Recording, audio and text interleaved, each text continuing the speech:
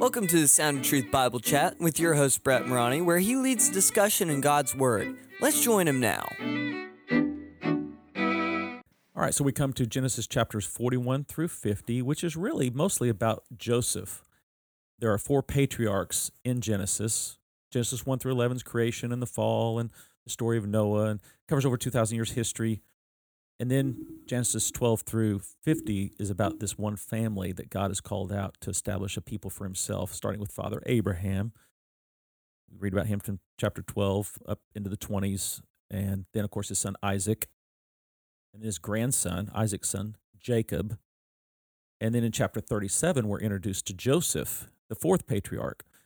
The patriarch who is a little bit different than the others in that he did not have in the scripture record, did not have a personal appearance of the Lord to him, like his father, grandfather, and great-grandfather did.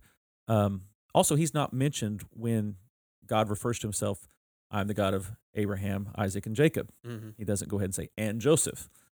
But he kind of stands out also in that the other three guys got, the Genesis presents their faults, their warts, that they are definitely faulty men. Mm-hmm.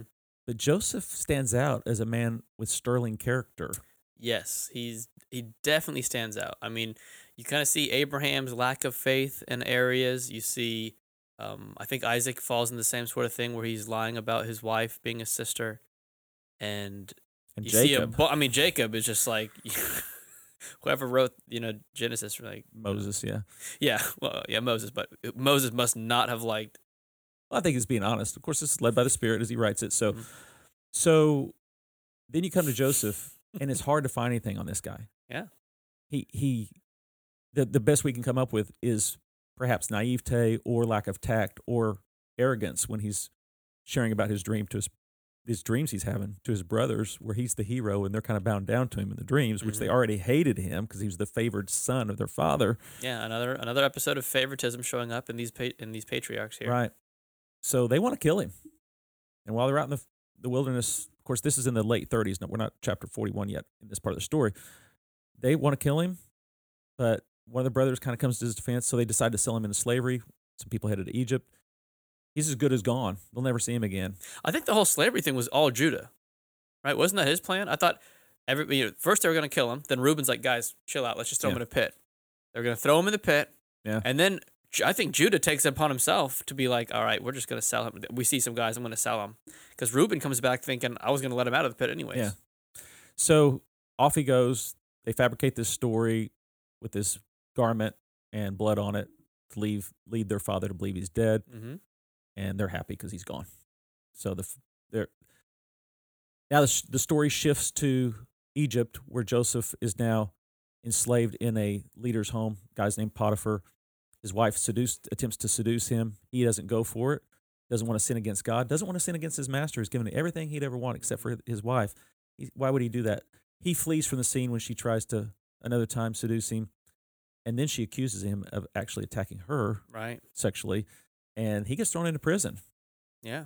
But God's favor's on him there. Yeah. He rises in the prison. It's the whole rinse and repeat thing. Yeah. I think he was probably a really good shepherd. God was giving him favor then. That probably also, we don't have this written, but I mean, it would follow because he's a prisoner or a slave. He is risen to the very top. He's bringing a lot of blessing and favor to Potiphar. Now he's in jail. He rises to the top. He's being a blessing and lots of favor are put out on him. The warden doesn't have to do his job anymore. Joseph's running the prison. Mm-hmm. And now we even go above and beyond at least what we've seen in Scripture. Outside of just getting blessing and favor, now he gets this miraculous gift to understand dreams. Yeah.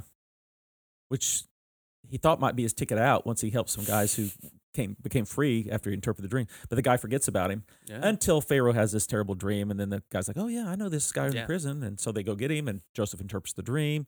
And Pharaoh elevates him. He keeps getting elevated even after all these bad things happen to him.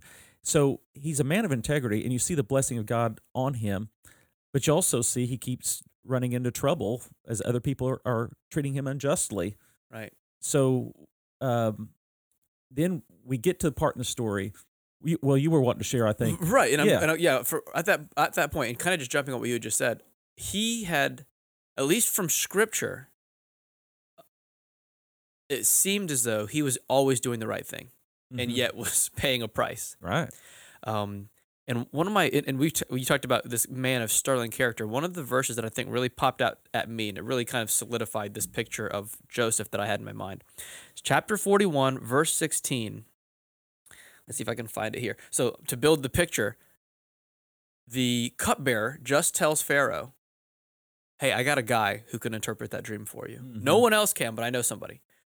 They go get Joseph, and I love that. I mean, they're even building this because I've got this story going in my head. Pull him out of prison. He's been in there for so long. Let's get him a shave, get him cleaned up, get him in front of the Pharaoh. And this is Joseph's opportunity to really shine and to really endear himself to Pharaoh.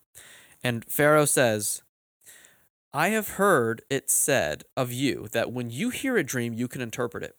And of course, the answer from Joseph needs to be, yes, I am your man. I'm the man. Put me here. I will fix all of your problems. And this is what Joseph says. It is not in me. God will give Pharaoh a favorable answer. Can you imagine being the guy like, Joseph, the only thing you need to do is make sure that the Pharaoh thinks you're the man. And he goes, no, it's not me. And so you've got ESV, right? I've got NIV. Yeah. He says, I cannot do it. I cannot do it. Yes, cannot do it. That in other versions, it always seems way more powerful. I can't do that. And then if the and Pharaoh just says, shut him up, God will give Pharaoh the answer. You can't? All right, well, go back to jail and you're dead. Cupbearer, you're dead. Yeah. But no. No, he's like, no, but God will. But God will. And those two words together, but God. I mean, that's throughout all of Scripture. Right. Man messes things up. The hope of Christians, the hope of man. Exactly. But God. Yes. I'm even thinking about Ephesians chapter 2. We were dead in our trespasses and sins, but God, who is rich in mercy, right, made us alive together in Christ. So that's just awesome to think. I can't do it, but God will. Yeah. So it reminds me with us in Christ. Jesus said, "Apart from me, you can do nothing." Yes. Then in Philippians, in the Lord, but nothing's impossible with God, right? Yeah. I can do all things through Christ. Nothing's impossible with God. So it's not us. It's him. Yeah. And Joseph had his head on straight, man. I feel like if that were me and this is my ticket to finally get out of slavery, get out of jail, I would have said, I feel like I would have just been like, yeah, I can help you. Whatever you need. I can do this. Right. Give me a shot. God's come through for me in the past. Give me a shot. No, I can't do that. I can't do that. But God can. Yeah. It's good. If you're enjoying this podcast, please share with your friends. Thanks. The music is by Canon and is used with permission. This podcast is copyrighted by Brett A. Morani, 2021.